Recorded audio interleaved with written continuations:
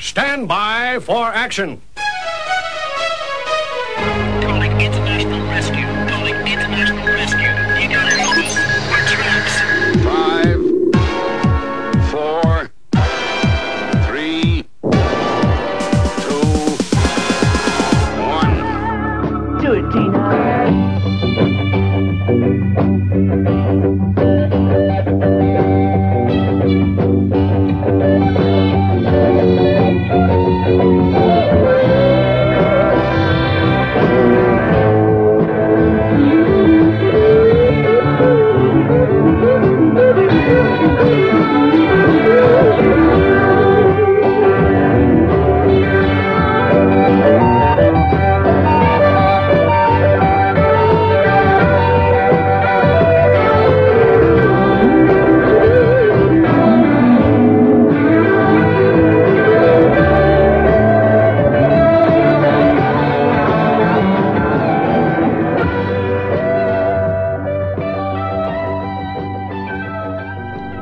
Airzone Podcast 24.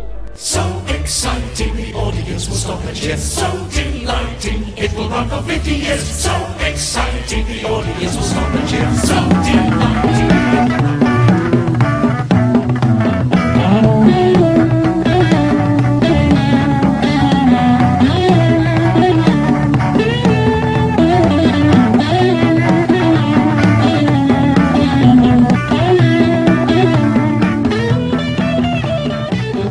My name is Carolyn Bailey, and it's my pleasure to welcome you to Airzone Podcast number 24.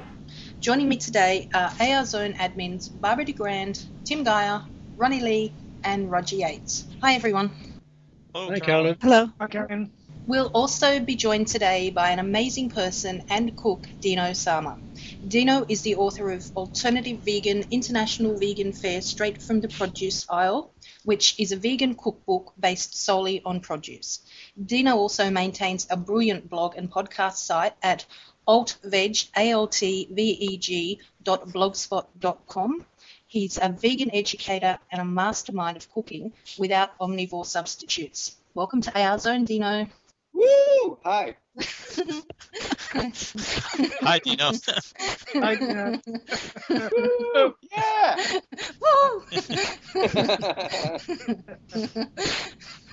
Hey, Carolyn. I don't think there was enough superlatives in your intro. I swear I didn't pay her to say Take that. some- She said that all on her own. I sent Dino the intro beforehand, and it didn't have any of that stuff in there, and Dino sent it back with all that in there.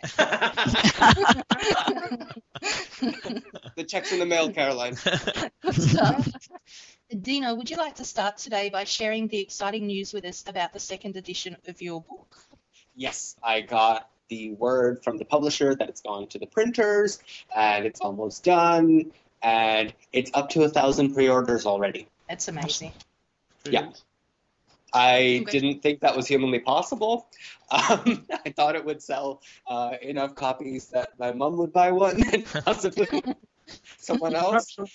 Perhaps your mum's bought 1,000. If you knew my mum, you would not say that. She didn't even buy the first one. How long did it take you to write it? Gosh, it was between, I would have to say like December of 05, January of 06-ish until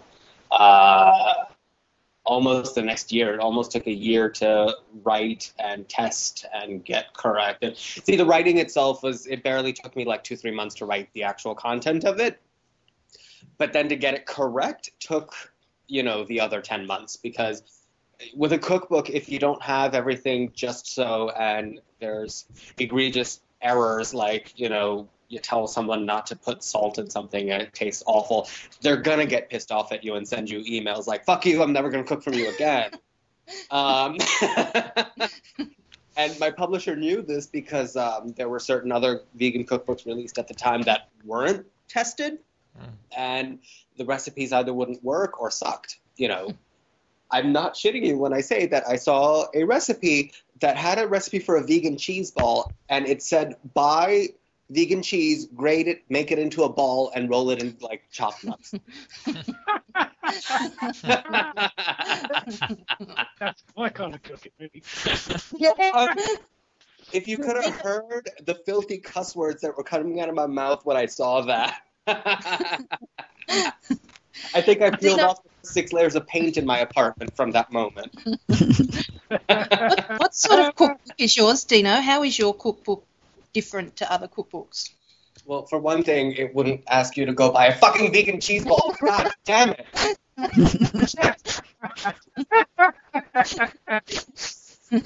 Is it different in any other ways? Well, it's all produce, and the purpose of the book was I want anybody anywhere in the world, be they in South America, Africa, India, U.S., wherever they are, to be able to run to the market, pick up ingredients, knock up a meal in about 20 minutes or so, and eat, and make it with real food, and make it with stuff that you can recognize what everything is, and not have to rely on what I call, WVIs, weird vegan ingredients like nutritional yeast or soya milk or tofu or blah blah. Like, where I was living at the time, I was in this god-awful city in South Florida where I could find tofu at the supermarket, but it cost upwards of $2.50 a pound.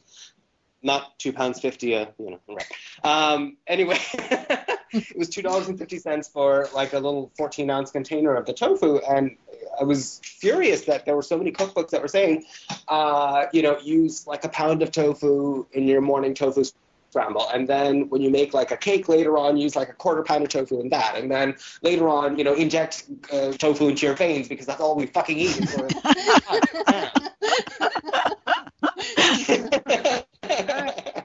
So, and then the other cookbooks were like so, blissed out hippie that you could just smell the patchouli from 2 miles away, and you can see the book just flying on its own sense of smugness. And I was like, no, that's not me. I don't want somebody to go spend a small fortune on their grocery bill every week. I want everybody to be able to, have this to be accessible. And I would have to say that a measure of its success, not with regards to how many it sold, and it sold plenty, but with regards to, I get emails from people who are in like some weird corners of the earth who say, I use your book all the time and I get a lot of joy from it. And it doesn't cost me a fortune in having to go to the store every time I have to buy something for it. So yeah, that's how it's different, and there's no, cheese balls in there. I get passionate about it, shall we say. How did you become a vegan, Dino, and what led you down this path towards producing vegan cookbooks and promoting veganism? It's not my fault, I swear. I'm secretly Caroline. Did suspect. No, seriously, it was a few years back. This was after one of the hurricanes had hit Florida, and I started listening to podcasts because they were free, and I had just gotten my first Mac back in the summer of 2005. Oh gosh, this sounds like a horrible life story. Anyway, I had gotten my first Mac, and along with that first Mac came iTunes, and at the same time I also got that iPod at the same time. And I didn't much like listening to music, but I really loved listening to podcasts, and I didn't realize what podcasts were at the time. I love radio shows that had a lot of like chatter and stuff like that. So when I discovered podcasts, it was like having a radio show that I could take with me without the advertisements and all the other garbage in the middle. So I started downloading all these podcasts, and I saw one called the Vegan Freak Podcast, and I downloaded all their episodes. And at that point, they had just started producing episodes, and I was very much interested in what they had to say because they had this very conversational manner. And over again, they kept saying, you need to go vegan. And I would sort of say, wow, why? Not to anybody in particular, sort of myself, because I talk to myself sometimes. I'm a good listener, I swear. So, and then like they would tell me, well, you need to go vegan because they're suffering in a glass of milk, they're suffering in every egg, and so they explained it. Now, I should have known this before having grown up around vegans, but all my life, they kept using the word vegetarian over and over again rather than vegan. They kept saying, it's the vegetarian club, it's the vegetarian society, and everybody should go vegetarian. And according to my definition, I was already vegetarian because, I was raised South Indian Hindu Brahmin, where you don't eat animal flesh, but you eat the eggs and the milk. So when I kept hearing vegetarian over and over again, I was like, well, I'm doing fine. I'm doing enough. It's fine. But the vegan freak said, no, vegetarian is not enough. You have to go vegan. Vegan is a moral stance, and that you have to kind of, follow what you feel is right in your heart with your ethics and with understanding why you're doing this. And you kind of have to, So once I realized that, it took, a couple of months from that point on.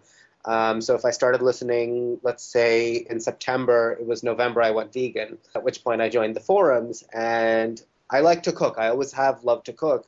So I started sharing my recipes on the forum, and they had a chat room set up where I would kind of lurk around and people would post, what's in their pantry at that moment. And this just became a thing. I don't even know how it became a thing, but somebody had asked me randomly, hey, Dino, you post really cool recipes on the forums, but I don't have this, and this that you call for in that recipe. What else can I make with those same ingredients, but I don't have these? And I would go through and give them like 5 or 6 different options. And the owner of the forums, Bob Torres, he approached me and said, Dino, you should really write a cookbook. And I said, no. I don't feel like it. It's too much work. It's whatever. And I would never find a publisher who would be publishing the thing because, who wants to read a vegan cookbook? Is that crazy or what? And he said, well, FYI, I have a publishing company and I've published my own book from it. That's why I started the podcast, is so that I can promote the book. And I said, well, that shut me up. And so this was, I would have to say, I want to say like March of 2006 that I started compiling all the recipes that I'd been posting on the forums. A bunch of my friends who were on the chat rooms, they would copy and paste what I said, for them to do into like a notepad document. They would send me what I had asked them to make. And, I started compiling all this stuff. And I'm lazy, so I said, well, I don't feel like doing this all myself. Can I have some, quote unquote volunteers to do all this legwork, because it's a lot of work.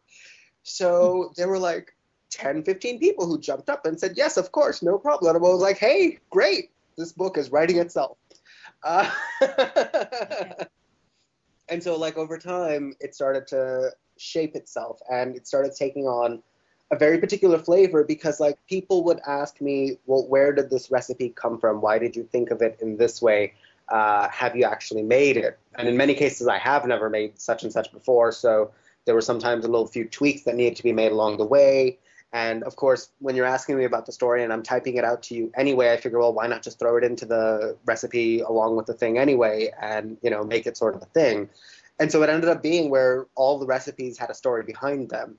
And it sort of grew and evolved based on what that community of vegans who was testing it wanted. And that's why it took so long, is because it was like, it kind of grew organically, if you will, And that's kind of where I got to where I am now, is after all these edits and going back and forth with the proofreader and, having the tester say this sucks. No, it doesn't. Yes, it does. And back and forth. It kind of grew legs of its own, if you know what I mean. It kind of took on a life of its own. And here I am now. Hey, so podcasts do some good. Yeah, of course they do.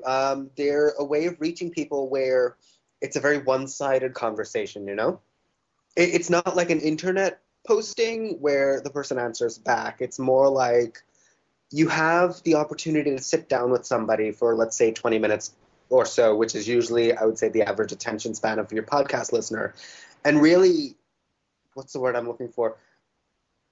Explain where you're coming from and have the time to break it down and explain it in such a way that it would make sense to somebody who's hearing a one-sided conversation. This is why I found that my cooking podcast has been working out so well for me, is because I have your ear for a certain amount of time, and if I spend that time in getting you excited about cooking, maybe you won't follow the exact recipe, but it'll be there in the back of your head, even if you're not completely listening 110%. So I'm talking to you, podcast listener, right now.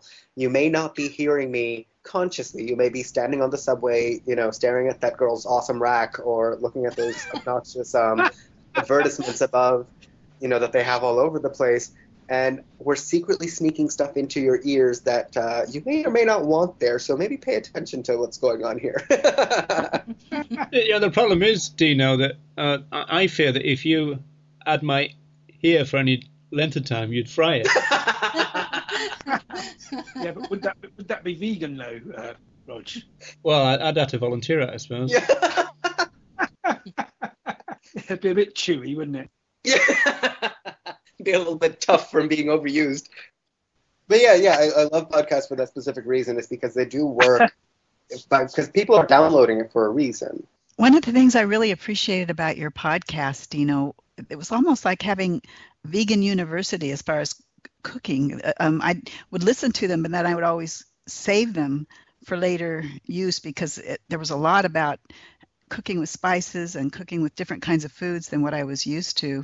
And one time I cooked from your cookbook something called Ven Pongal. Yes. And I loved it. And I was looking all over the internet. Where can I find an email to write this guy and tell him that this is the greatest recipe? And I went to your blog, and there you had just posted, you said, buy the book, it's worth the price just for this one recipe. And it's like, yes, that's what I was trying to tell you. And the timing was absolute perfect. So I just left a comment on your blog post. It's like, yes, this is what I wanted to tell somebody. It's such a great, in fact, I used it for a family, my contribution to a family holiday meal, and it went over well. My family's mostly Asian, and so they thought it tasted kind of in the realm of what they were used to. So they really appreciated it. Yeah. So thank you. Barbara, why don't you describe what Ven Pongal is? Because I know what it is from my memories, but I'd like to hear it from somebody who doesn't. Well, I love lentils. I use them a lot, lentils and rice. But this is like lentils and rice on steroids. It's got some wonderful spices that, through how you kind of cook them in the oil a little bit and let them pop, the seeds pop and what have you. So you get that wonderful spices. And then there's some roasted cashews, which is like a luxury item. To me, it just made it delectable. It's really wonderful. It's simple, and it's great leftover. So it's great to take somewhere with you, or if you like, I live alone right now for the most part, although relatives are in and out all the time. But but when it is just me for a few days, it keeps really well, and so you can use it for the main course or a side dish.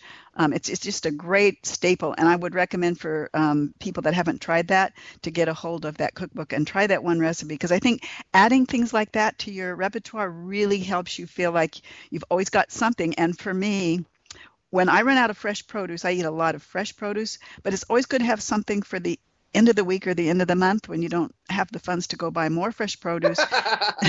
That's a good one to have on hand. So I really appreciate that recipe. I was so surprised when that became like the most popular recipe in the book, because Ven Pongal is sort of it's called khichdi in the north of India. It's one of those like peasant dishes that sort of is so ubiquitous that pretty much every house has their own way of doing it. And so to have something from like the backwaters of South India become like the most popular recipe in that book with all the recipes that are in there, my mom was surprised. She was just like, I can't believe that, people love it, but it's so comforting. It is. It's a classic. It is. It's absolutely a classic, and it's so popular for that reason. But like those cashews are just, I don't know what it is, but whatever you throw cashews at, it'll be good. Yeah, it just adds that extra something. Well, I just made that something you put in the AR Zone chat window about, somebody asked you about TVP and chili, and I wrote it all down. And that's another one now that I can keep on hand, because all week I can use it on top of baked potatoes or in wraps or tortillas, or I mean, it's just great to have things like that where you can. I don't like to have time, or I probably could make time, but I don't always, to cook several meals every single day. But if I have a couple things like that or a pot of soup, then I'm cooking in between and then using that up, and it makes it very easy to be vegan. Well, and I like that you say that it is easy to be vegan as long as you have like a couple of those things that you can depend on, because I feel like that's kind of where I don't want to talk bad about other styles of cooking or other cookbooks, but it's sort of like I understand that there's going to be those recipes that you make once in a while that they're really meant to wow and really meant to impress, and that's perfectly fine, and there's a time and a place for that. But I feel like by and large, the food that we should really be discussing with other vegans and the world at large is those things that you just turn to all the time and that don't cost a lot of money and that don't involve a lot of price of admission, if you know what I mean. For example, that Venpongo, in all honesty, you could make it very, very cheap if you didn't use the cashews and you just used, you cut back on the spices a bit. It's beans and rice, to be perfectly honest. And it gets you through this. Caroline, I love how you said, during the end of the week or the end of the month, because it's Sunday and I haven't had time to go shopping because, I've been laid up, with a bad back for the past couple of days. And I've just, it's been disgustingly cold outside and I'm not about to step foot outside the door. But, there's certain things that I turn to when I have nothing in the house and I need to knock something up really quickly that I feel like if we started getting the word out about those particular kind of dishes, it would sort of make it a lot more accessible than saying to make a vegan meal, you need to go get the veggie meat from the store and, throw that into something else. Yeah, I agree. That's so not necessary. No, and that's pretty much all I see in a lot of the vegan households that I go to is half the thing is, prepackaged God knows what. And it's really not as good for you either. No, is that a very guilty silence that I'm hearing? Sort of everybody just running to their freezer and hiding it? Yeah, I think a little bit, yeah. Dino, do you think that talking about cooking, sharing recipes, things like that, do you think it's an important form of vegan advocacy? I think it's one of the few that really gets the point out there, because when I was at Steve's family's house and they were asking me how I made that wonderful pot of mashed potatoes, and I told them it's got 2 ingredients, it's potatoes and coconut milk, and you mash them together. It kind of makes it very accessible at that point and very, very easy. Then veganism doesn't have to be this big, unknown, out there kind of thing. It's a 5-pound bag of potatoes and a tin of coconut milk, and that's it. And it's really tasty, and it was really easy to do. You know what I mean? So when you kind of break it down, so you've got to get your foot in the door somewhere. And for some people, it's going to be tasty food. For some people, it's going to be sitting down and talking with them about, why you have come to the conclusions that you have come to. For other people, it's going to be reading books that people that are way smarter than me have written. But I feel like, for me, I use food as advocacy because it's easy, for me anyway. I've had people come to the restaurant all the time where they'll say, okay, maybe I can't give up meat completely, but I can definitely see myself doing this at least once a week where, I only eat vegan because this food is fairly tasty and it seems, pretty accessible and easy to put together, or I can come by here and buy it and it's fine. And, I quote this woman all the time because she is awesome. Colleen Petrick-Goudreau always says, don't do nothing because you can't do everything. Mm-hmm. So, okay, maybe that person is not going to go vegan overnight. That's fine. But if I can get him to sort of come over to my side and enjoy some vegan food and make some vegan food and share some vegan food with other people, it starts spreading. And there's food that's already vegan that's already in the recipes of multiple people. There's this stuff called, what's it called? Texas caviar. They make it in the Midwest. It's ubiquitous when you go to the Midwest of the United States. Pretty damn near every barbecue or potluck or whatever will have a bowl of Texas caviar. And Texas caviar is black beans or black-eyed peas, bell peppers of various kinds, some scallions, some garlic, some cumin, a little bit of cayenne pepper, some olive oil, some lemon juice, and some whatever other vegetables that you have lying around. And it's vegan already, and it's a recipe that's been, clearly passed down from generation to generation, because I've seen so many versions of it, and people always have it on hand, and I can easily fill myself up on it. And once you tell someone that you like that stuff, they make sure that it's there for you. You know what I mean? So whenever now I go to the Midwest, Steve's sister-in-law, who was the first one who introduced it to me, she makes sure that there's a bowl of it there because it's tasty and it's filling and it looks really impressive. And there's like a ton of vegan recipes out there that, you know, if you just spread it out there, there's that one with the pasta with garlic and olive oil and, you know, some red chili flakes and salt and pepper. Really easy to make, really quick to knock up, very tasty. Everybody loves it.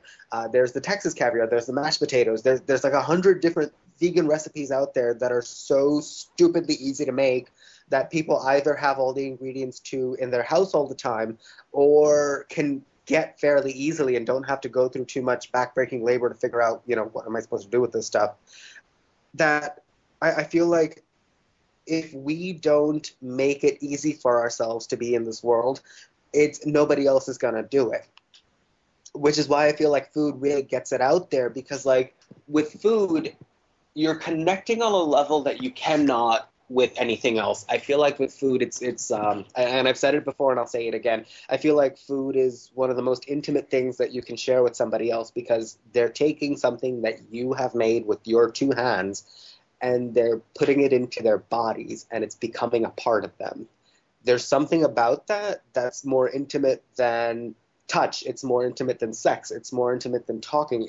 They're physically making something that you have wrought with your hands a part of their bodies. And I don't know how else to like really get across how strongly I feel about food, because it is such an intimate connection that you form with someone when you share a meal, especially a meal that you've cooked yourself. And that's why I feel like with the food thing, it's so much easier to do the activism, because it's like anybody can understand allergies. Anybody can understand this person doesn't eat thus and so. They can't always grasp the larger picture, and sometimes they don't want to grasp the larger picture because it's too hard and it's too headachy and it's too much work to really get into it. But they can get the little step, which is have that Texas caviar on hand, have some really good tortilla chips on hand. That'll feed the vegan and shut him up, and he'll be very happy that you cooked for him. I think making vegan food more accessible and simplifying it like you do takes a lot of the mystery away from veganism as a general matter as well. Mm-hmm. Well, because then it's not what do you eat anymore. It's, oh, yeah, you eat that stuff. Exactly. As in, there's nobody in Steve's family who has ever asked, what do you eat? Because they've seen it in huge quantities, in enormous spreads. When we get together for holidays, I cook and I make very, very large spreads of food. And so if anybody else from outside asks, what do they eat? They're like, don't worry about what those two eat. They eat plenty. Dino, I've got a few questions to ask you from some of our AR Zone members. I'll go through a couple of them. Adam Little wanted to ask you what was the ideal vegan breakfast? For me? Or I think he was looking for some ideas for himself. If we're being perfectly honest, and I mean 110% honest with myself, it's usually a glass of water as I'm running out the door because I'm running late for work. That's what I've had this morning. Right. Or soft pretzels that you've baked because you don't feel like going shopping. Realistically, I am of the South Indian persuasion, so I do tend to have rice at every meal, and I do mean every meal. So in the morning, I tend to do the rice and beans thing just because I work in the kitchen, and it means that I'm standing on my feet for hours at a stretch. And if I don't have something that's going to keep me going for a long time, I'm going to crash and get hungry really fast. So any high sugar cereals, anything with a lot of sweets in it, it's not going to work for me. I need something that's going to bind and that's going to keep me going. Lots of carbohydrate, like complex carbohydrates, and lots of good protein. So I do brown rice and beans, with the vent bungal is an ideal explanation of brown rice and beans. It's beans, it's rice, it's spices, it's all the good things in the world all in one pot. Just because I find that when I eat beans and rice in the morning, I'm not hungry until like 1 or 2 o'clock in the afternoon. So I would have managed to get myself from, let's say, 8 o'clock when I wake up until about 9:45 when I'm out the door, and then all the way through 2 p.m. in the afternoon. It keeps me going for a good long time, and I don't feel that sort of crash. I can keep myself very well sustained for a good long time with beans and rice. Barring that, There's always the option of the baked potato or baked sweet potato with the black bean chili. There's always the option of oats. And when I say oats, I don't mean those god-awful rolled oats. I mean the steel-cut oats, the ones that are kind of, I think they're also called Irish oats. Those also keep me going for a good long time. I just find that I'm not a huge sweet person, so I don't like too many sweet things. So what I'll tend to do with my oats is that I'll throw in some walnuts and some dried cranberries, and I don't like any sugar or maple syrup or anything. I just like it kind of, neat with some cinnamon and, some sliced apples and things like that. And that'll keep me going for a good long time because, again, oats are the complex carbohydrates. They're not rolled oats. Again, not the rolled oats. The rolled oats release very quickly, and you're hungry again very quickly. You want to eat the steel-cut oats, which will release this thing slowly. It's got fiber. It'll fill you up really fast, and it'll keep you going. Barring that, I hate to say it, but a smoothie sometimes just hits the spot when I don't really feel like doing much of anything else. And there's this brand in the U.S. called Odwalla that does these smoothies where they have oats and almonds and bananas and soy milk and, some water and whatever else. I find that I can make my own at home if I just throw some frozen bananas in and some water, some peanut butter, a couple of handfuls of oats and the rolled oats in this particular case because they grind up quickly, and some almonds, and I'll just give it a few whizzes. And if you have some, ground flax seeds or whatever, throw that in there too. Give yourself a boost for the morning.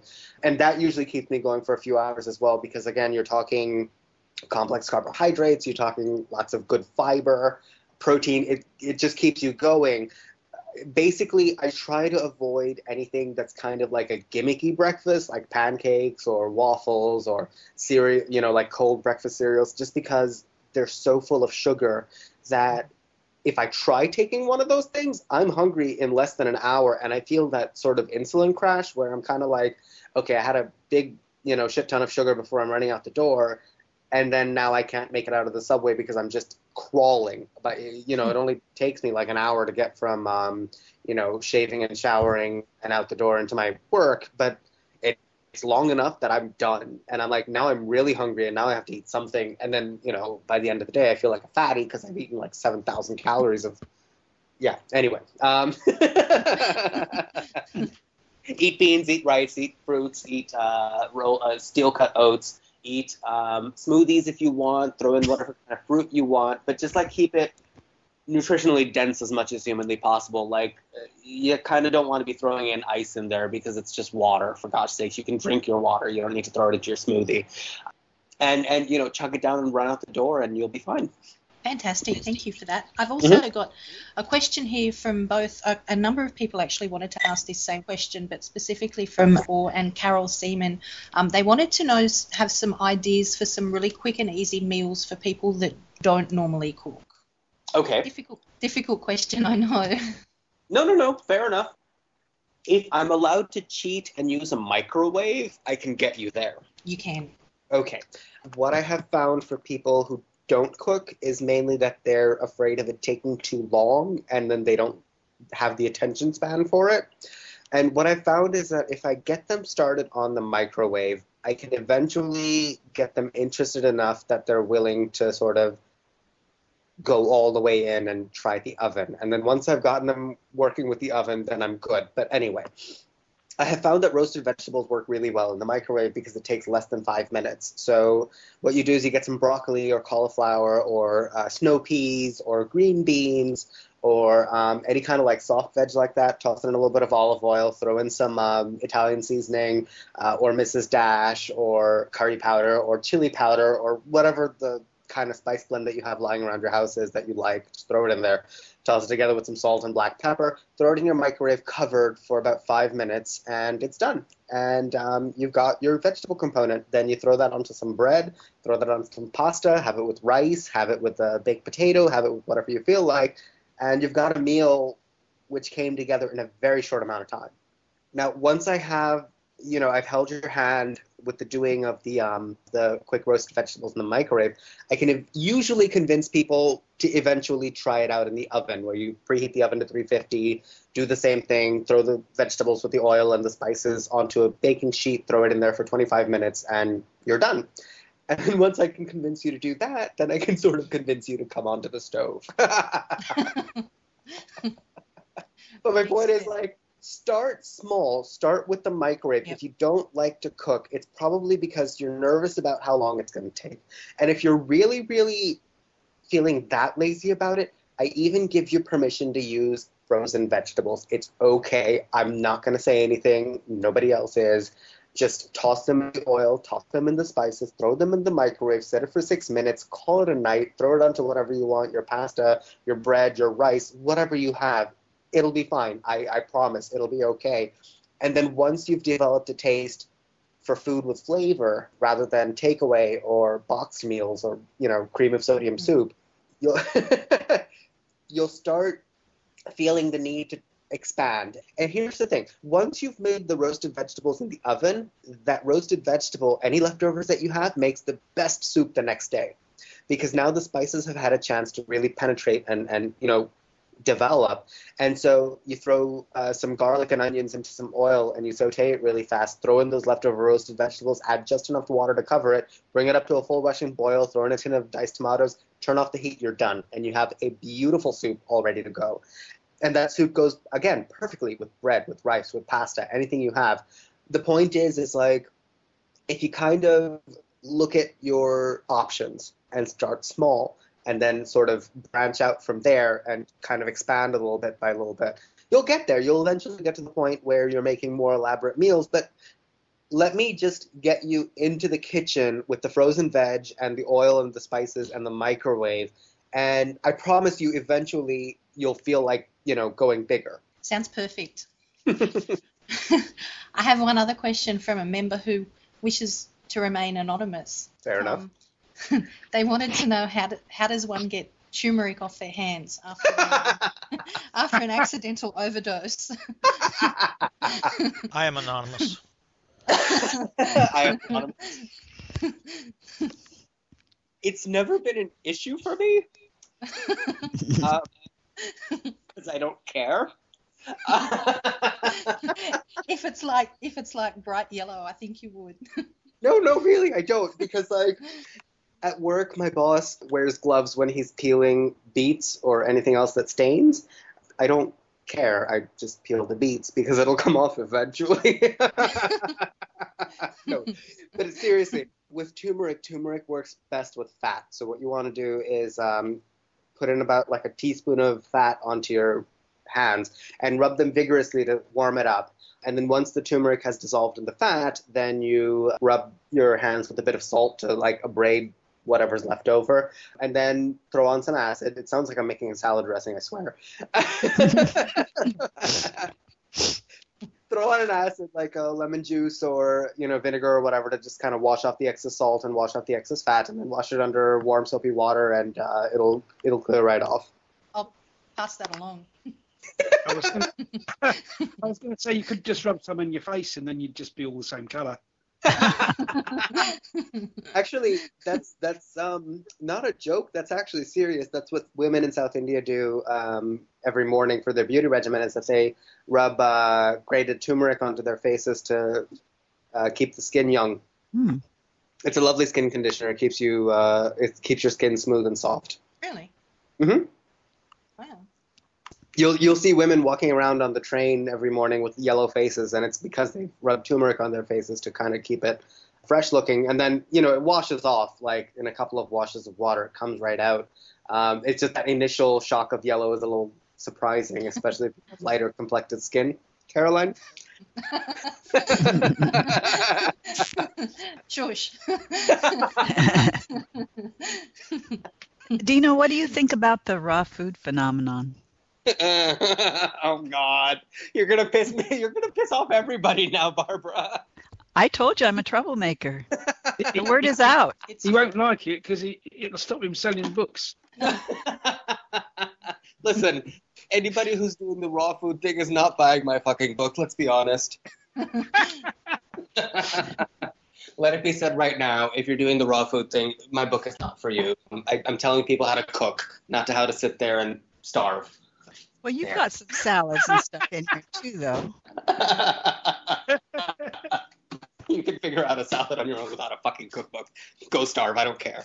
No, I don't. I don't care for the raw food thing. It's fucking self-involved, and it's got nothing to do with ethics. Listen, nobody's hurt when you cook a carrot. Really. And the stupid shit that they come out with is just infuriating, especially when it's like bad science. I actually heard somebody saying because chimpanzees share 90-some-odd% of the genome with humans, and chimpanzees eat a primarily fruit-based diet, we should all be raw food fruit eaters. And I'm like, chimpanzees also eat fucking bugs. Not vegan. Stop being stupid. So it's not all of them. I'm sure there's some very sensible raw food people out there, but So you're kind of on the fence when it comes to raw food. yeah. Oh. Part of the hostility comes from the fact that I kind of don't see the point. Science tells us that there are quite a few vegetables that are not bioavailable when they're not cooked, such as, rice, beans. I'm sorry, but that raw hummus is disgusting. I said it there. I said it. Cook the fucking chickpeas, for God's sake. And there's vitamins and there's minerals in food that does not happen unless it's cooked. Think carrots. Their vitamin A becomes more available when it's steamed. With spinach, unless you cook it, the iron becomes, is all bound up in the leaves and everything else like that. And the point is like, it's there's no ethical basis for it. There's, you know what I mean? Like, if you want to do it for your health, that's great. If you feel better while you're doing it, that's great. Don't try to sit on some moral high horse and pretend that you're better than everybody else because you can't eat anything and you're fucking starving. So no, don't care for it. What about some quick foods for lunches or easy to transport things for when you aren't going to be home for lunch or you need to take something to work or for kids' lunch boxes? Do you have any ideas for those kinds of? That's always a difficult one. Oh gosh, with children, I have a hard time just because I find that with children, unless they've been raised correctly, it's kind of a tough time feeding them, if you know what I mean. Yes. They're so used to a certain way of doing things, but my mother has had lengthy discussions with me about this, and she said with children, they need food that's soft, number one, because their teeth haven't fully developed, so they can't really bite down and appreciate the full-on al dente or crunchy food that the adults have. So if you've noticed those foods in South Indian cooking that are accessible to the entire family, they tend to be mushy. Ven Pongal is a prime example of this. Barbara, you've made it before. You know what I'm talking about. Yes. It's mushy because it's meant to be eaten by your 2-year-old as well as, the 80-year-old who is also missing teeth. So kind of it's a parallel.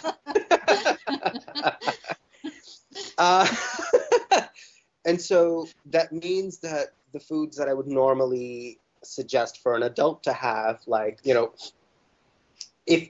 we tackle the adults first and then come back to the children? Yes. Don't let me forget the children. I'll come back to them, I promise. With adults, what I found is that if you, and now I'm going to contradict myself, and now everyone's going to say, Dino, you're a hypocrite. But if you keep most of the stuff raw, it keeps really well. I'm such a hypocrite. Anyway, there's a technique for working with greens called massaging the greens, and it works really well with kale. And what you want to do is that you take the kale and you throw on whatever your favorite dressing is. Let's say it's a Dijon dressing, let's say it's an Italian dressing, or whatever dressing you like. And you sort of like masticate it with your hands. So you strip the kale from the stems and you beat the hell out of it with your hands. And you just kind of really rub that dressing in there. And the dressing needs to have at least a bit of salt in there because that really starts to break down the cell walls. And so you kind of like beat it up with your hands. And so a huge bunch of kale becomes really, really small.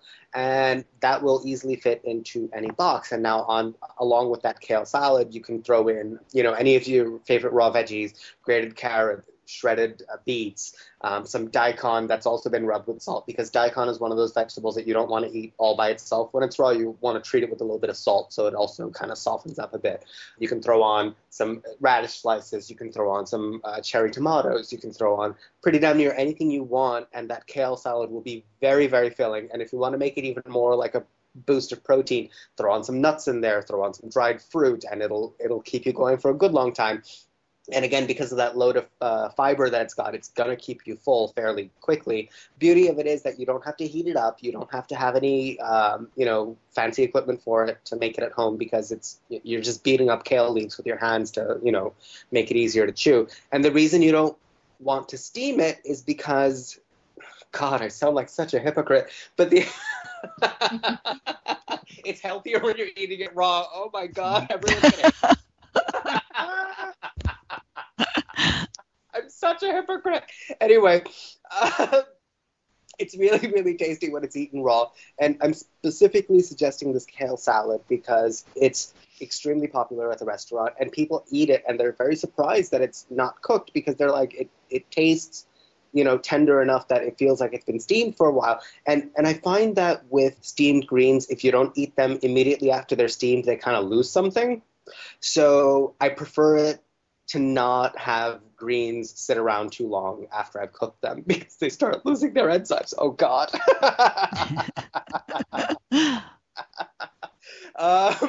Okay, now that I've stopped being a hypocrite, you can also take that same idea and use it for a sandwich. So supposing you have like a big French bread, you hollow out some of that bread from there and you toast it up to make croutons for a salad later.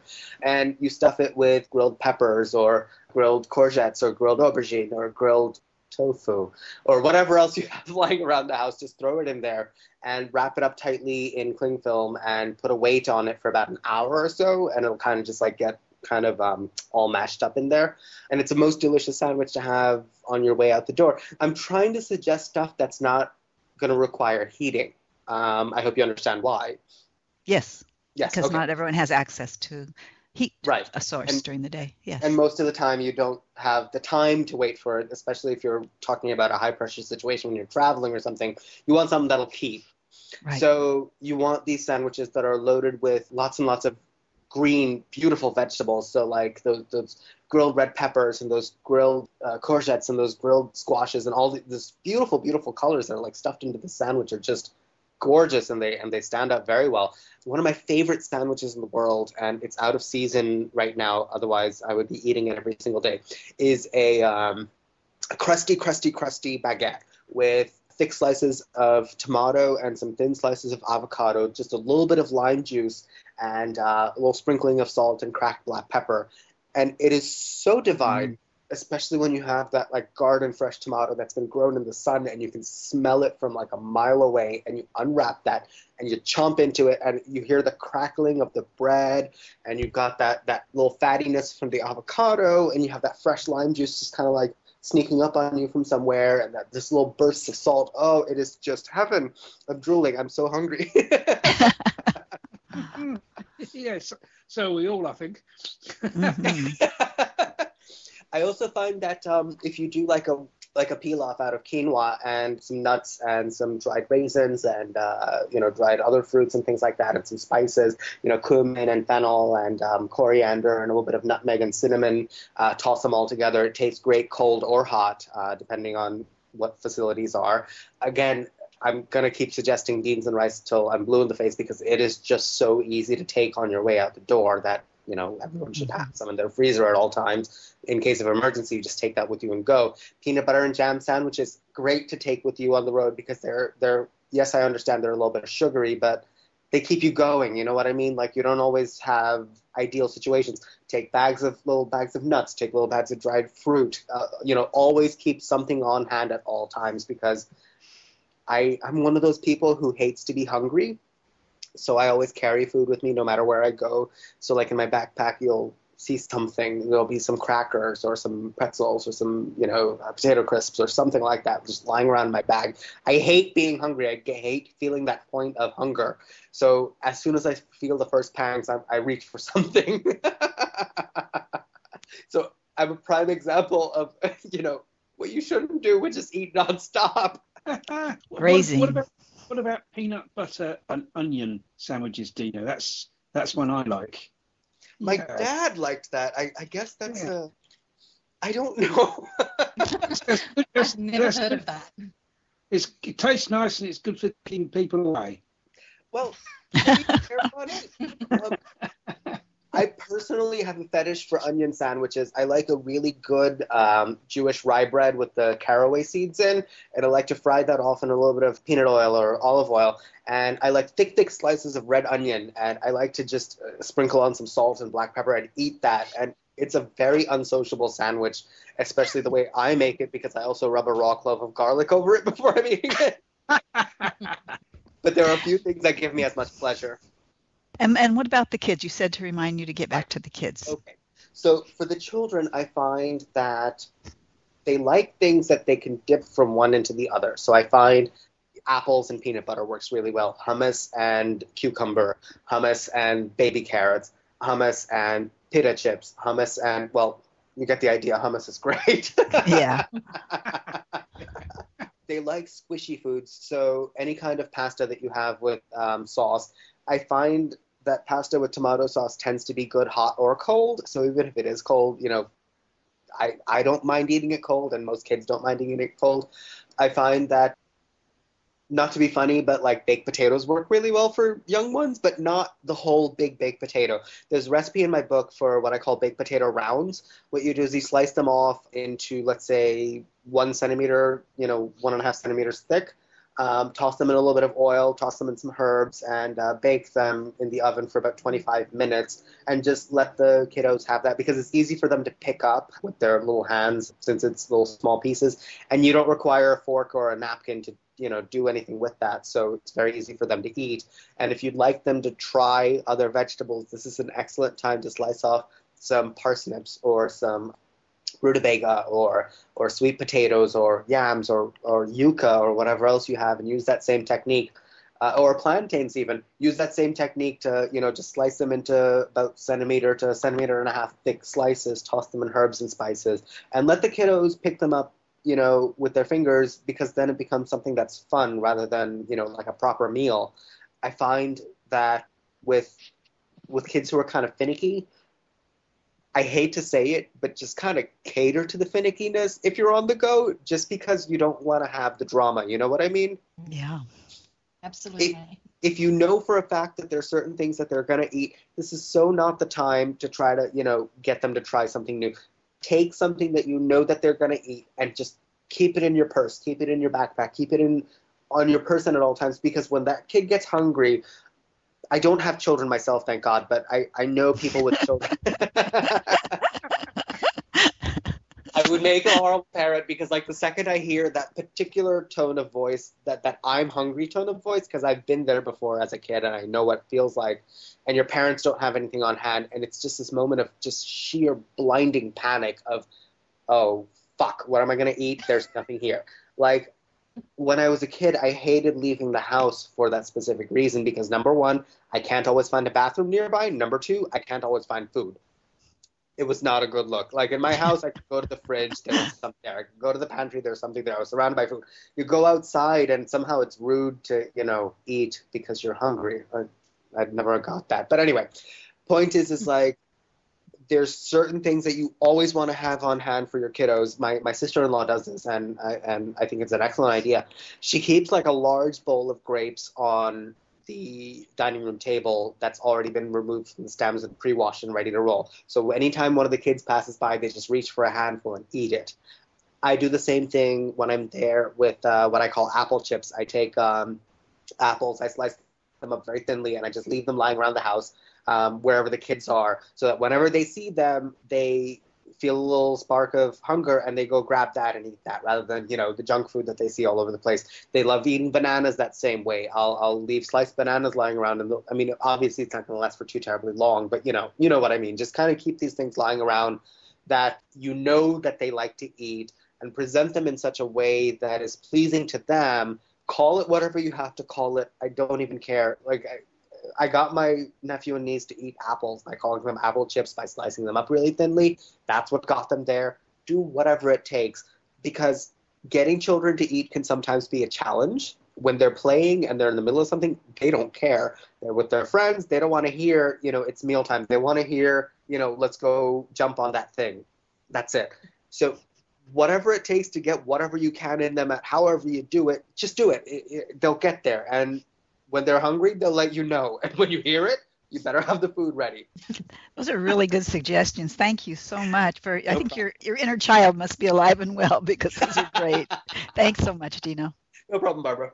Dino, do you find that a lot of people talk about cheese and how important cheese is in their life? And given the way that you prepare food, how do you get around that? Because you avoid the fake cheeses, I guess, huh? Yes, the fucking cheese. Oh my God, I hate the cheese thing so much. I swear to God, listening to some people talk about cheese is like listening to a crack addict talk about crack. It's like, it's bad. They talk about it like if they don't have it, they're going to shrivel up and die. It's one of those few things that I tend to, depending on the person, I either call them a fatty or tell them that they're sounding like a drug addict, because it's really sort of one or the other with people's obsession with fucking cheese.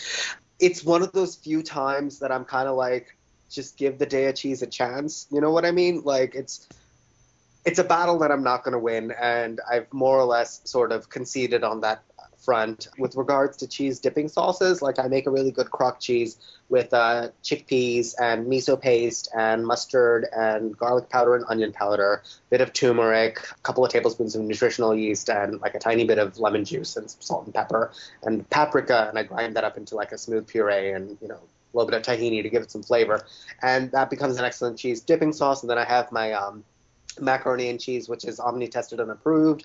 It's on the blog site. If you search for Dino's mac and cheese, it's there, and it involves similar ingredients. It's got coconut cream and flour and oil and all these other ingredients. It'll get you there. Aside from that, if it's like a cheese obsession on pizza or something like that, I'm just like, just try the Daiya and leave me alone, because you're infuriating me. I made a pizza last night with Daiya cheese, and it actually is not a bad substitute, but I use it almost never, because I find that I've just lost the taste for that heavy fattiness. Fat. Yeah, I really have. Yeah. And it is wonderful. I mean, like, don't get me wrong, Daiya cheese is absolutely delicious, but it's fucking expensive. Yeah, it is. Well, for good reason. I mean, it's pretty much the only one out there that's worth eating. All the rest of them suck. That was a beautiful pizza. I saw that online, Tim. Oh, thank you. Tim, the cheese one is just one of those where I just choose not to get involved, because it ends in tears. You know what I mean? Yeah. I mean, you've been a vegan for a long while, Tim. How do you deal with it? I've been a vegan for about almost 2 years. So for a long time, I just didn't, because, as you said, before Daiya was available here, which I think was about 6 months ago, there wasn't anything that was – it wasn't edible. It certainly wasn't cheese. Right. And even – see, when I would eat dairy products – I was a vegetarian for almost 10 years, and when I would eat dairy products, I didn't like margarine. I preferred butter. I've always said if I'm going to eat something, I'd rather eat the thing that it's supposed to be rather than the thing that, that pretends to be something else. So I've never really liked those fake substitute products for real food, so the cheese substitutes have never done anything for me. Daiya is pretty good for certain applications, but my son-in-law is practically vegan, and the cheese is something that he struggled with. But my daughter told me last night that she made some completely vegan stuffed manicotti. Oh. And he loved it.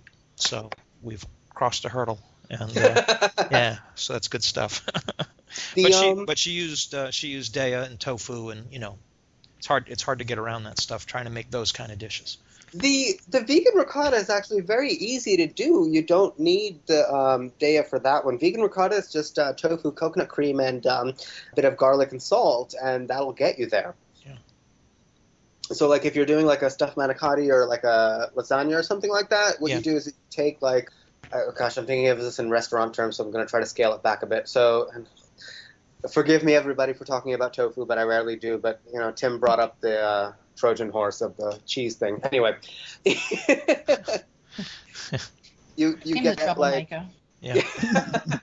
Well, I was going to comment earlier that I was glad to hear that we were promoting violence when Dino was talking about beating up on the poor kale. So.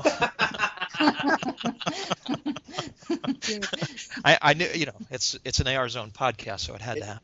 It tastes better if you beat it in front It of has its to children. be incorporated. Yes. That's right. The kill tastes better if you beat it up in front of its children.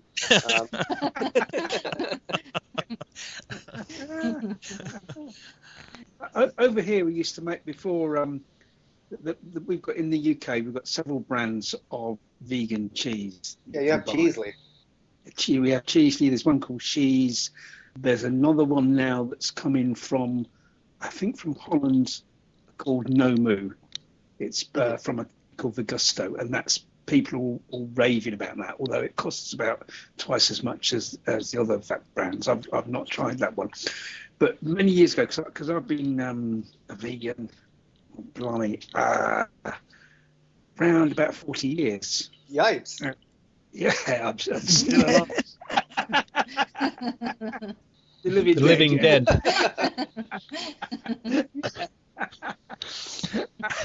And in those early days, because there weren't any of those products, so we used to make our own cheese, vegan cheese. And what we would do, we'd get some kind of hard margarine.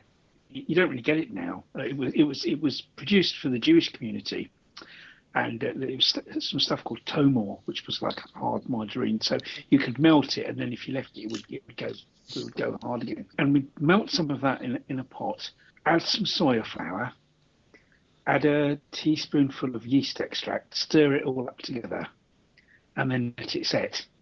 And we'd use that for cheese. Is yeast extract sort of like the Vegemite? Yes. Yeah. We'd use that as cheese. Yeah, so it was like brown cheese, wasn't it, Ronnie? Yeah, it wasn't. It depended how much of the yeast extract you put in. I used to quite like it if you had it with onions and pickle in a sandwich. It wasn't too bad. If you totally disguised the taste of it, it was all right, wasn't it? My wife. And she says that really, that's just like you might as well just eat a lump of fat. That's what she says. That's what it is. It is really, yes. But that's what the fuck else is cheese? It's fat. That's what we did in the olden days, as I say. Did you ever make it like that, Roger? Because you've been vegan. Yeah, we used to do the tomor thing, and it's blue and white thing from kosher shops, wasn't it? Yes. And like you say, you used to melt it and then you used to leave it and it'd go hard again. Yeah. So that's right. Got some emails asking. In fact, I've got zillions of emails asking for this question, which was about: is it true that cooks and chefs are hypocrites? But I think of course I am. You've answered that one. And then, yeah, the real question is: so why do cooks and chefs all swear? I have always had a smut mouth. I don't know if it's. Well, actually, Dino, okay. that wasn't my real question. That was a second joke question. So fuck that. I'll go on to the fucking real fucking question. Yeah. So the real fucking question is, when I'm not being an occasional lecturer and earning a pittance, I do some work for Vegan Ireland, which is a vegan society of Ireland, and there's a lot of talk at the moment about palm oil and all the implications about that, and the fact that it seems to be absolutely everywhere. Have you been kind of keeping up with the kind of palm oil story? Do you have any kind of tips on it? Because unfortunately, even if you see in the ingredients list vegetable oil, that could be palm oil as well. And so we found over the last few months that more and more vegan, in inverted commas, ingredients or products are not vegan because of the palm oil in it. It tastes bloody delicious, so I don't know what to say. I have no idea about the palm. It's very tasty stuff. I think you mean, Roger, that it involves the slaughter of animals, even though the product itself doesn't actually come from an animal. It's to do with the is it the orangutans that have been... The orangutan issue, but also the cutting down of the rainforest, and it's also got a human rights issue. I mean, it's a big deal in Britain and Ireland at the moment. I mean, you'll be aware of that, Ronnie, but obviously it's not made it over the pond yet. The big thing in the U.S. is that most of our oil is soybean, because soybeans are the most heavily subsidized. Well, one of the most heavily subsidized. There's corn, there's soybeans, and there's wheat, and those three are like hugely, hugely subsidized. So our vegetable oil is always soybean oil, and our pretty damn near everything that you have has soybean in there somewhere, some way, shape, or form. So the only major source of palm oil in the U.S. would be through the Earth Balance, and they've already released a statement saying that their palm oil is from some, hippie commune or something. I don't know. But I don't mean to be so flippant, but you know what I'm talking about when I say, from some hippie commune where they, cry to Mother Earth every night. Whatever. Point is that the U.S. palm oil thing isn't as ubiquitous as it would be across the pond because we're not so close to it. You know what I mean? We're not so physically close to the sources of palm oil as the rest of it. It's bloody expensive in the U.S. actually. We have the huge debate here with the palm oil as well for the same reasons that Roger mentioned. There's a lot of debate as to whether products that contain palm oil are vegan or not. Some people who consider themselves vegan don't have a problem with consuming palm oil. Some people think it's like completely off limits. So certainly the debates here on here as well. I don't know if that's because of our locality or really quite surprised to hear that it's not an issue in the US because, like I said, it's quite a big debate here. Has been for quite some time. Yeah, and is it the same for you, Tim and Barbara? Are you not kind of engaging in this like we obviously seem to be over here? No. I wrote a post about it over a year ago called Cruel Oil, and I interviewed the man that was the head of Earth Balance about this issue, and he said that their organic Earth Balance was from a privately sourced palm oil plantation in South America that was not displacing any animals. See the hippie commune.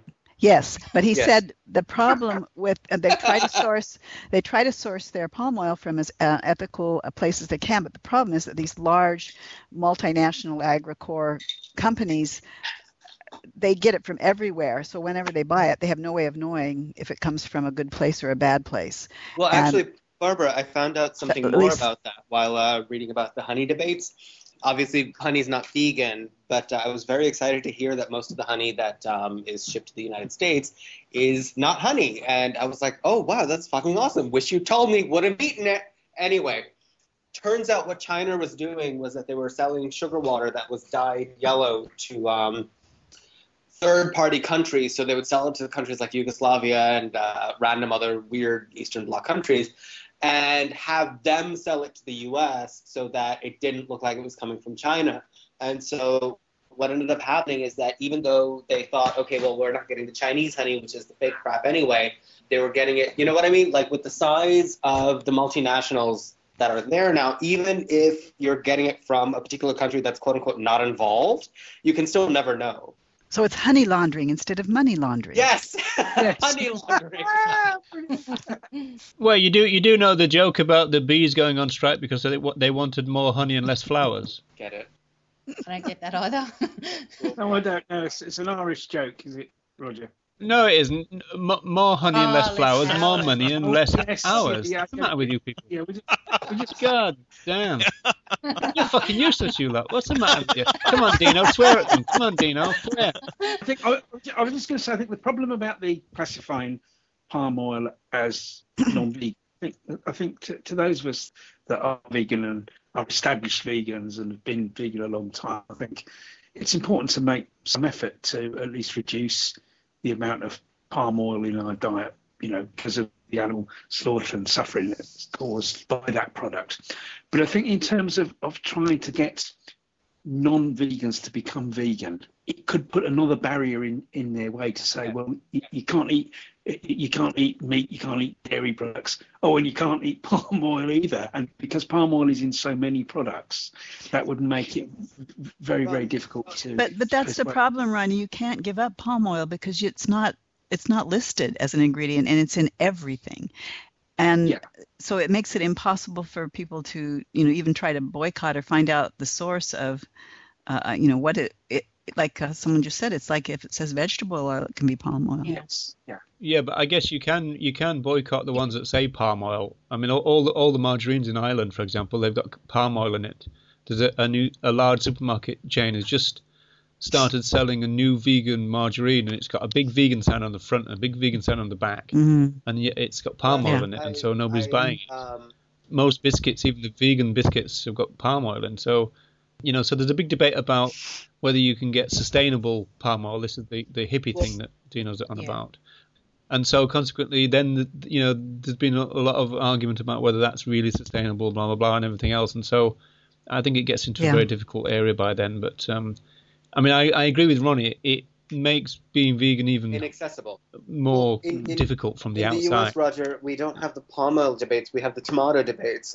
In Florida, where most of the tomatoes come from in the United States, they employ illegal immigrant workers, and they treat them extremely horribly. We're talking threatening to physical violence against them, not feeding them enough, food, giving them much below minimum wage, having them live in horrible living conditions, having no running water, having no electricity. We're talking about really disgusting working conditions, and these are something to the tune of like 90% of the tomatoes that are being sold throughout the country, because Florida is the only state in the U.S. that has a climate that's amenable to tomatoes being raised more than like the 2 months out of the year that's in season. And so, like, what do? Do you tell people, well, okay, you're vegan now, can't have this, and this. And P.S., the sugar has bone char in it. And P.S., the wine has fish bladder in it. So avoid that. And then, by the by, avoid tomatoes as well. And while you're there, avoid corn because that has fish genes in it. You get to the point where you're boycotting yourself into a corner and you can't eat fucking anything. Right. Is the growing season 2 months in the summer?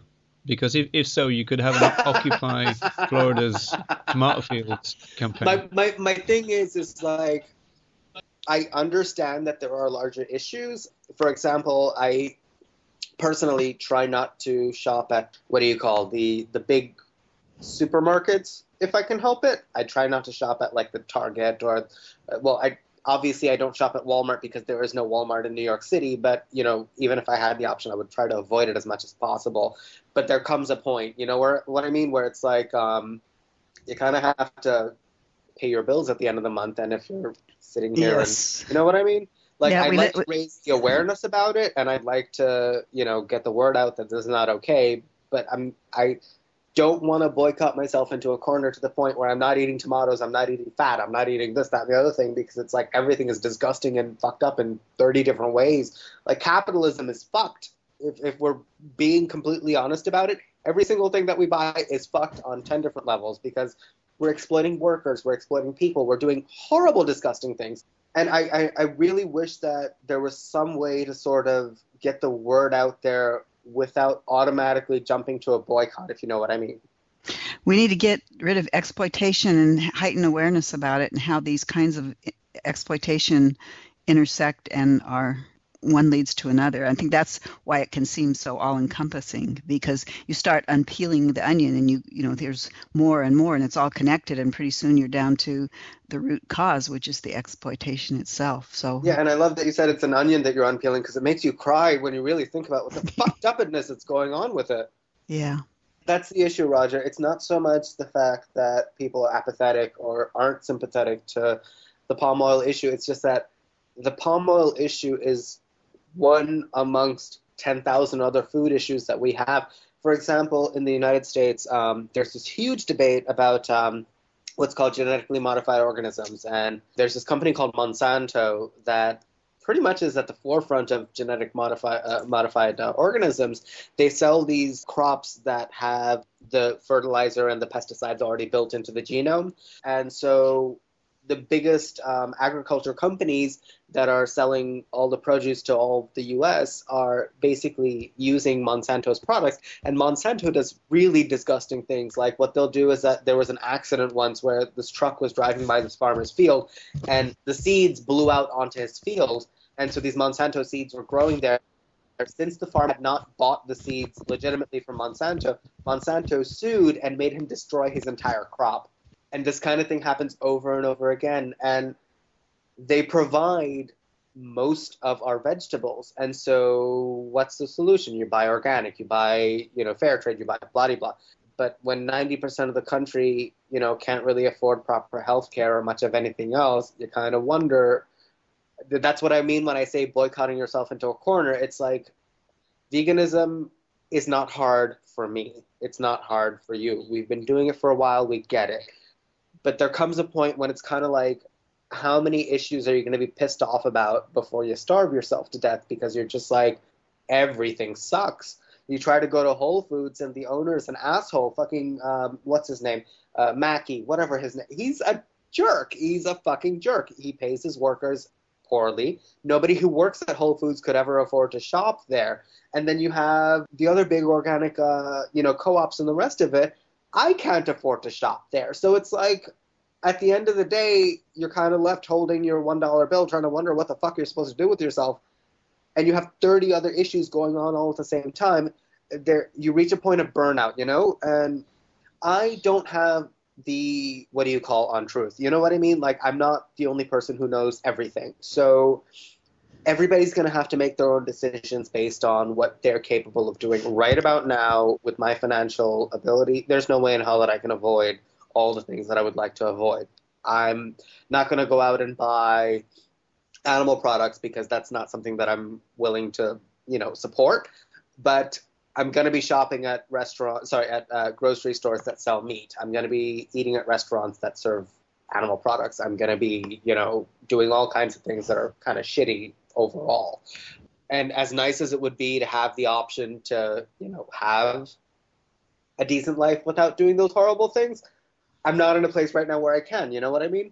That's why we're looking at possibly having a project in the upcoming year in our animal rights group of developing a co-op, a food co-op. When my kids were growing up, a single mom, pennies were scarce. Yeah. We worked in a co-op. I was the checkout. My one son helped bag, and the other son was stocking shelves. And they were pretty little at the time that we were doing this. It was the best we were ever able to eat because it was fresh, good stuff that a family like ours couldn't afford. There's also a real concern. There are parts of the world where there are food deserts where people really can't get to decent produce. And to me, that would be a hardship because I really couldn't afford much fresh produce when my kids were growing up. And now that I live on almost all fresh produce, it would really be awful to be without even a little bit of fresh produce. So those are issues of, again, exploitation and domination. We're just not taking care of one another very well. But I agree with you, Dino. It's too overwhelming. We can't take on all the issues simultaneously, and everybody has to decide which issues they're going to work on and which ones they can afford to, find a substitute or do without or however. Right. And we're always learning more, just like the tomatoes is a fairly recent thing that's hit the press. A lot of us didn't know about. So, what do? Do you just give up tomatoes? You give up bananas? You give up apples? Right. I mean, pretty soon you're eating carrots and potatoes, and that's it. Right. And that's what I meant when I say boycott yourself into a corner. Like, I'm trying to make this accessible not only to everybody else, but also to myself, where I've got a very limited schedule and I've got a very limited budget, and I've got to work within that budget. When I first moved to New York, I was living in a neighborhood called Bushwick. This was back in 2007, before it had gotten hippified and hipsterfied and gentrified and everything else like that. And there's now, like, it's food smug, central right now. But back when I moved there first, I had 2 liquor stores in walking distance. I had 3 fried chicken places, 2 crappy Chinese food, takeaway places, a couple of burger joints, and 1 grocery store that was 5 blocks away. Yeah. I had everything else that was fried and disgusting and processed and everything within like 1 block radius of my apartment. Well, my whatever. And I had what were called bodegas, which are these like kind of little independently owned mini shops that have produce, of course, but they're not the best quality, and obviously they're not organic, and obviously they're not, you know what I mean? If you slim pickings. Right. I mean, there was some pretty good produce there. I could always find yucca. I could always find plantains. I could always find tomatoes. I could always find avocado. But being able to find tomatoes, avocados, plantains, and yucca in the dead of winter kind of lets me know that it's probably not being grown in upstate New York, Mm-hmm. But that's what they had, and so you kind of work with what you have. And when I first moved to New York, I was working some really grotesque hours because it was expensive, and we were trying to, save up enough money to afford a bigger apartment and whatever. Point is that when I'm getting home at 2 o'clock in the morning, that grocery store is not open. It's not like my apartment here in Manhattan where I have 24-hour grocery stores all over the place. I can go pretty much wherever I want, whenever I want, and it's fine. So I'd have to go to the crappy bodega where they have crappy vegetables, and I'd have to spend upwards of like $5 to $10 a day to buy the vegetables to cook the dinner that the two of us are eating at 2 o'clock in the morning, because that's when I'm getting home. Point is like, it's a lot more expensive to, Barbara, what you said about those food deserts, I haven't heard that term before, but I think it's very evocative. You know what I mean? Yes. I feel for those people because a lot of people in those areas have health issues. Mm-hmm. And you can understand that, like when you're talking about fried food and fast food being what's available and affordable in their neighborhoods, it really puts a burden on these families to try to raise healthy children. Well, like when you go to the grocery store, everything is very, very inexpensive because it's in the middle of nowhere and they can't charge the high prices that they do in Manhattan. But the point is like, who goes to the grocery store when this is 1 block away from the subway and 1 block away from your house? When you literally don't see anything else on your way home from work or from school, and this is what you have nearby, where else are you going to go? This is where you're going to go to pick up your stuff for the day. And it costs, and it does cost, because those Chinese takeaway places, your average meal would cost you like $5-6. And that may not seem like a lot of money, but imagine spending $5-6 per meal multiple times a week. Right. It adds up real quick. And with a family, times 4 or 5 every time you... Yeah. Well, Barbara, you lived in that situation, so kind of how did you navigate it? Well, one of the blessings that I had when we were in that situation is we lived in a rural area where people would leave zucchini in the summer in boxes in front of their house and take it away. So we made everything you can imagine with zucchini. And also at the produce stands, you could get ugly produce, which was, bent, damaged, brown. Mm-hmm. That didn't look good, but it was still healthy. So I would always get a big box of that produce, and do as best I can. And we ate pretty humbly, and I probably still do. For me, transitioning to vegan because I was vegetarian for a number of years was actually, well, like a lot of vegans, it opened up a whole world of food to me, and I actually find it much easier than being vegetarian because it's so much clearer. And now there's so much more support, just like finding your podcast and your cookbooks, that very little tweaking was required, and I'm so enthused about the way I eat now. It's so much better. And as just a side bonus, my cholesterol came down 100 points with no effort when I was on a really strict diet as a vegetarian because I have genetically high cholesterol. Oh, wow. So for me, vegan rocks. I mean, it's just, it's great. I have fresh produce in the house. I've found good sources for produce where I'm living now, and I have a grandson that even when his family goes out to dinner, he asks to come over here and have one of my humble meals. So he's very happy with vegan food. Isn't it funny how, like, when you're, what you said about humble meals and living in a rural area really rang true for me, because my mom tells me stories about when she used to live in the south of India in the middle of nowhere. We're not even talking about a city. We're talking about, like a township where you had something like 200 people or so living in that entire township. She said that she would have a deal with the local farmers where they would give her the leftover cattle fodder. And in India, the cattle got spinach, basically. They got a lot of spinach that they would eat for their fodder. And so at the end of each night, when the farmers were done feeding their cattle, they would come to my mom's house and give her as much of that cattle fodder as she wanted for free. And so she would always have spinach in the house, and what do you know? That's what they ate all the time. And she had a deal going with all the fruit and vegetable vendors where she would kind of basically say, okay, whatever you have left over at the end of the day, bring it to me and I'll take it all, and I'll give you like a small amount of money every week for, just to take away your leftovers so you don't have to take it home with you. And honestly, those recipes that she told me about, I passed along to some other people who were also in similar situations, and they're like, yeah, that's pretty tasty.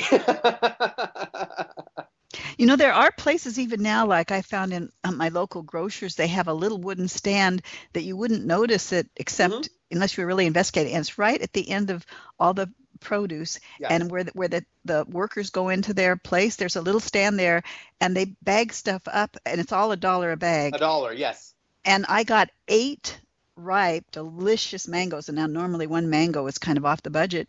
And I made this great mango ice cream. And how often would I have a recipe with 6 mangoes in it because just the price of a mango?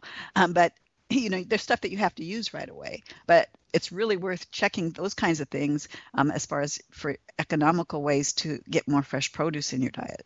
That's kind of actually how I shop, is that I go to the store and I see what's on that manager special table. That's what they call it up here. They call it manager specials. And they'll have like 2-3 pounds of produce in a little plastic baggie for $1. And I'll just buy that because that's what I can afford. But the beauty of it is that I don't have to buy 30 pounds of it. I just buy a bag, maybe 2 bags or something. That lasts me for a day, and then I go back the next day because it's right on my way home from the subway when I'm, walking home from the subway. I just pick it up there. I'm assuming that it wouldn't be so easy if you have to drive.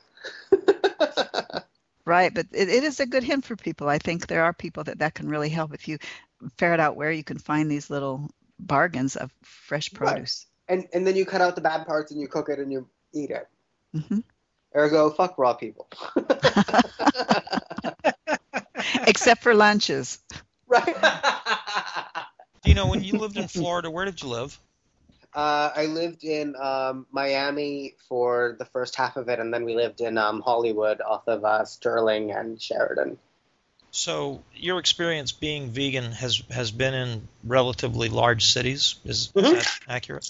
What do you? Because I was listening to what you said about and what Barbara said about the desert, and that just the food deserts. Yeah, and I was thinking one of our AR Zone admins mentioned last night that living in a small town that's more or less off the beaten path, isolated from big cities, the ability to meet up with other vegans and just have that level of sort of support and places to go and things to do compared to a big city makes a big difference in a person's life as they try to navigate. Yes. So what's your experience? I guess you've always lived in a big city, so maybe you can't speak to this, but can you? I can. Yeah. I can.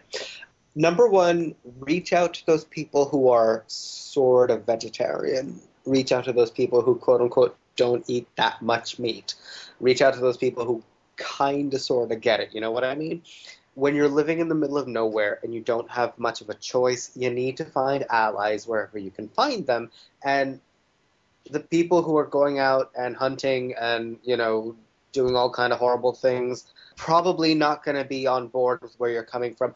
I find that there's this kind of attitude, Tim, with vegans where they feel like I'm better than you, morally speaking, so I kind of don't want to socialize with you, and I don't want to hang out with you, and I don't want to be your roommate, and I don't want to, have anything to do with you, which I feel is kind of damaging, not only in small towns, but in any kind of living situation where when you start cutting people off, you start limiting your experiences. And so those people who are vegetarian, those people who are sort of vegetarian, those people who are pescatarian, find them. They're there everywhere you go. There's going to be somebody who's kind of sort of gets it, who's sort of kind of on the fence, who understands where you're coming from when you say, I don't want to have XYZ in my diet. They're like, yeah, I get it. Find the gluten-free people. The gluten-free people tend to be very understanding because they know what it's like to go to a place and be like,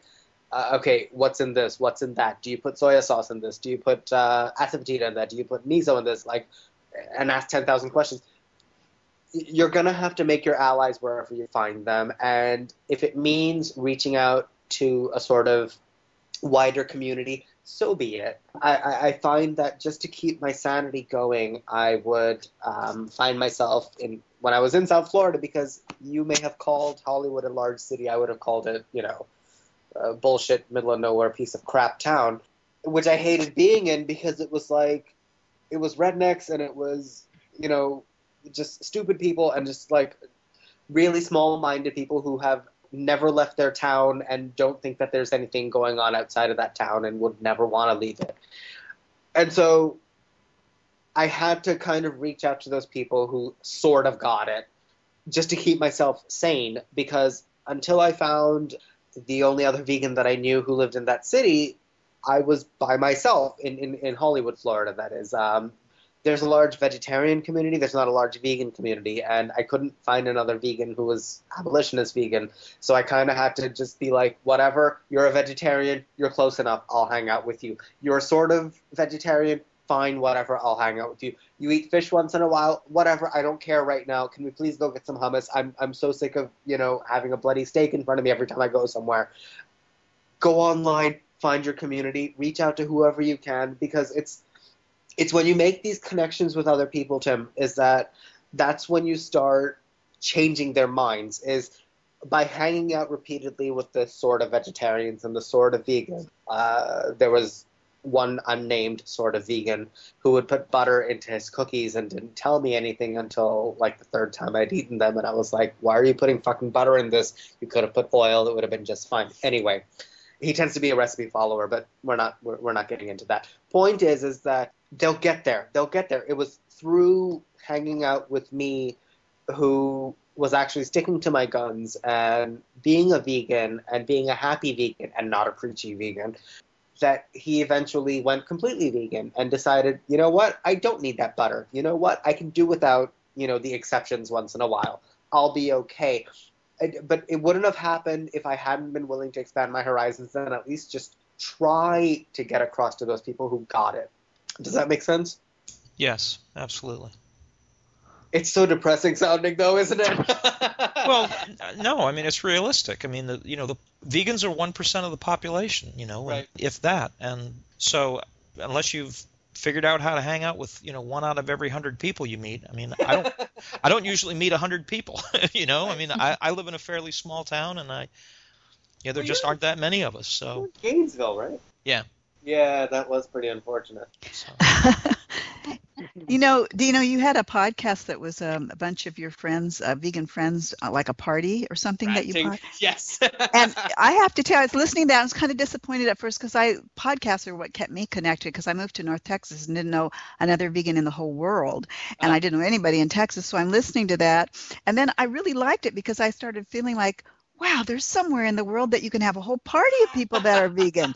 So I wrote you an email about it because it meant so much to me. It gave me such hope. And I'm at the grocery store, a couple of weeks later, and I've got my little AirPods in, doing my shopping. And all of a sudden you come on and you read this letter from me.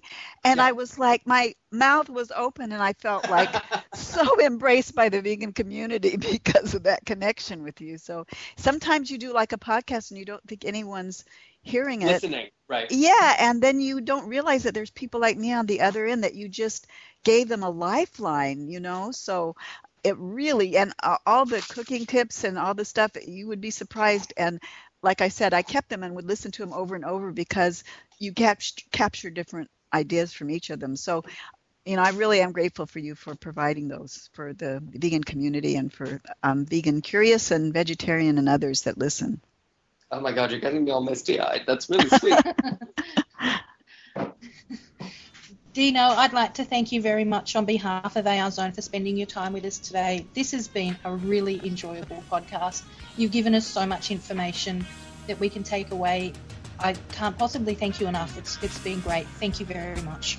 And thank you guys for being so supportive of me from the time that I came on there. That's been really sweet of you guys. I really appreciate it. Thank you, Dino. We love you.